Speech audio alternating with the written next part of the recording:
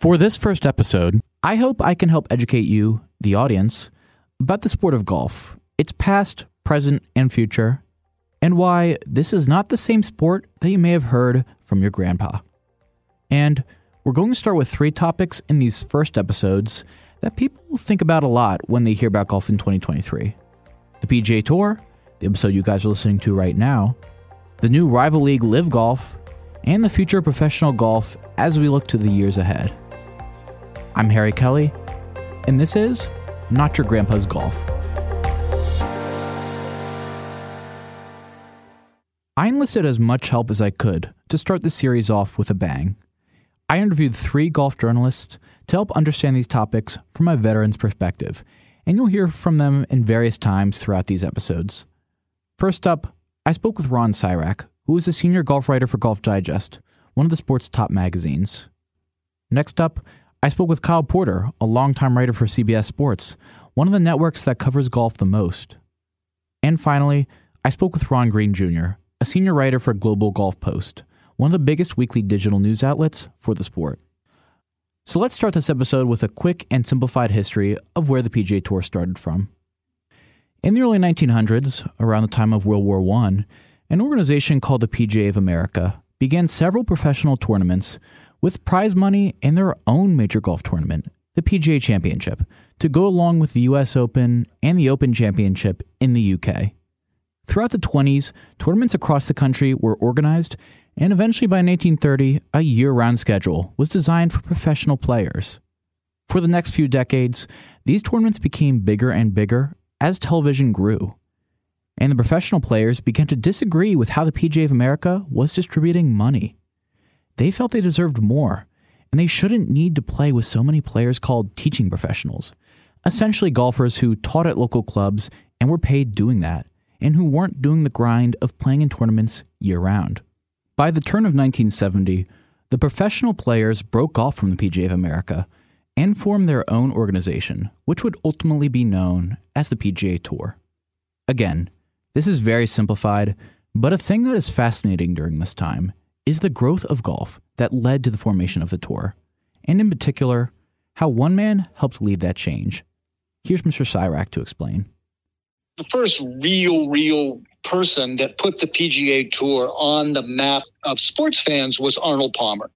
Arnold Palmer is the Masters champion of 1960, one of the greatest displays of courageous golf. Son of a golf course superintendent, working class kid from western Pennsylvania, not far from Pittsburgh, turned pro in 1955, won his first major championship at the 1958 Masters, and between 1958 and 1964, he won 7 of golf's major championships. He won the US Open, the British Open, and the Masters 4 times.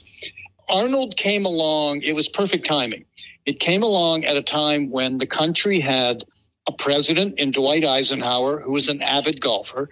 So that kept golf sort of in the news. All of President Eisenhower's golf vacations to Augusta, Georgia would be documented by the media. But also television was at that time just discovering live sports as a commercial revenue stream for them. And in 1960, Arnold Palmer won the US Open and the Masters, both in the same year. And Arnold had a very dynamic style. He was athletic. He was very demonstrative in the way that he played. He had movie star good looks. Arnold Palmer and television were the perfect marriage for each other. Hit it. Go. So at a time when television was just discovering sports in 1960, here along comes Arnold Palmer, who televised brilliantly. That was the first wave that drew fans into the game. So Palmer had a clear impact on the PGA Tour's founding and its place in the sports world for the next few decades. He also gave us an iconic drink as well. I've had a big glass of iced tea, and I shared a little lemonade on it and mixed it up, and wow, was it good. Well, a lady at a table heard me do that, and she said, "I want a Palmer." Anyways, flash forward a few decades to the mid-90s, and while the tour is doing well, its growth has stagnated a bit. That is, until a young phenom revolutionized the sport in ways that nobody could have imagined. I think he could probably get a 7 or 8 iron on it. He may get it all the way up there. Look at this. Look at this. Tiger Woods. I have a feeling everybody listening to this has at least a basic understanding of him. I want to dive deeper into his impact in a later episode. But to get to the point, all you need to do is listen to some of the numbers Mr. Cyrac and later Mr. Porter brought up. When Tiger Woods turned pro in 1996, from essentially 1997 to about 2015, 16, somewhere in there, PGA Tour prize money increased more than fivefold. And that was all the Tiger Woods impact. And the commissioner of the PGA Tour at that time, Tim Fincham, negotiated, he played hardball with TV networks, and he negotiated very strong TV contracts. And that's golf's overwhelmingly main revenue stream is TV rights fees. And those TV rights fees increased dramatically, and prize money went from $50-60 million a year total to over $500 million a year. His career has led to this explosion in golf where when Tiger won the 1997 Masters, the entire purse for the whole field, I think, was like $2 million. And then last year, 2022 Masters, the winner's share was the same as the entire purse was in 1997. And a lot of that is due to Tiger Woods. You know, a lot of money followed him into the game. And in any industry where money follows you, it's going to grow. It's going to get more competitive. And certainly, the money has trickled into the tour constantly since the start of the 21st century. In 2021, the PGA Tour generated revenues of $1.59 billion, according to its tax filings. And numbers like this are one of many reasons Mr. Cyrac believes the tour is healthy right now.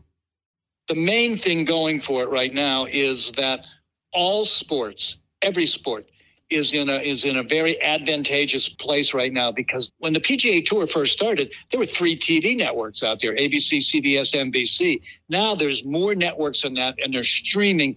The demand for live sporting events as content is enormous. It's the one can't miss thing that providers can put out there. You know, you can't DVR past the commercials. You want to watch a sporting event live.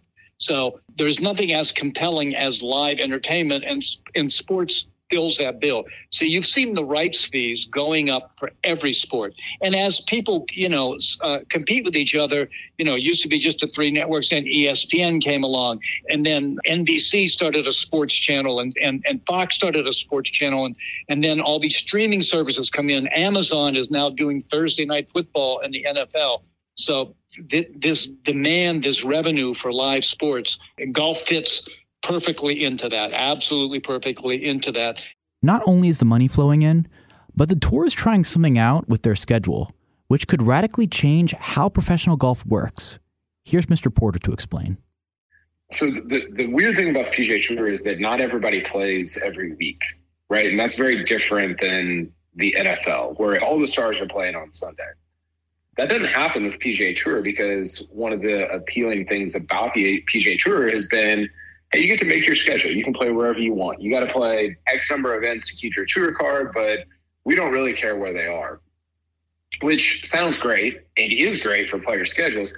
What it's not great for is your product. And so the players who are part of this member-run organization finally got together last year and said, hey, maybe us playing not the same events all the time is not the greatest idea.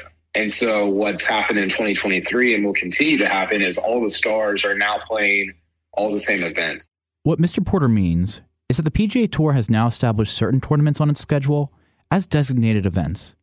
Instead of having free reign like in previous years, the top players on the tour must play those events, unless they're unable to because of injury or they choose to skip.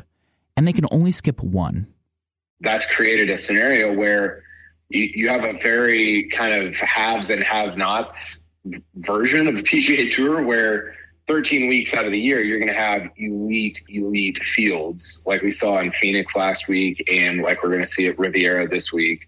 Mr. Porter referenced 2 tournaments that took place a few weeks back: the Waste Management Phoenix Open and the Genesis Invitational at Riviera.